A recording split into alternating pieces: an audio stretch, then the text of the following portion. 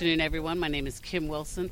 I'm standing here representing the Bermuda Progressive Labor Party on behalf of constituency number 34, Sands South Central.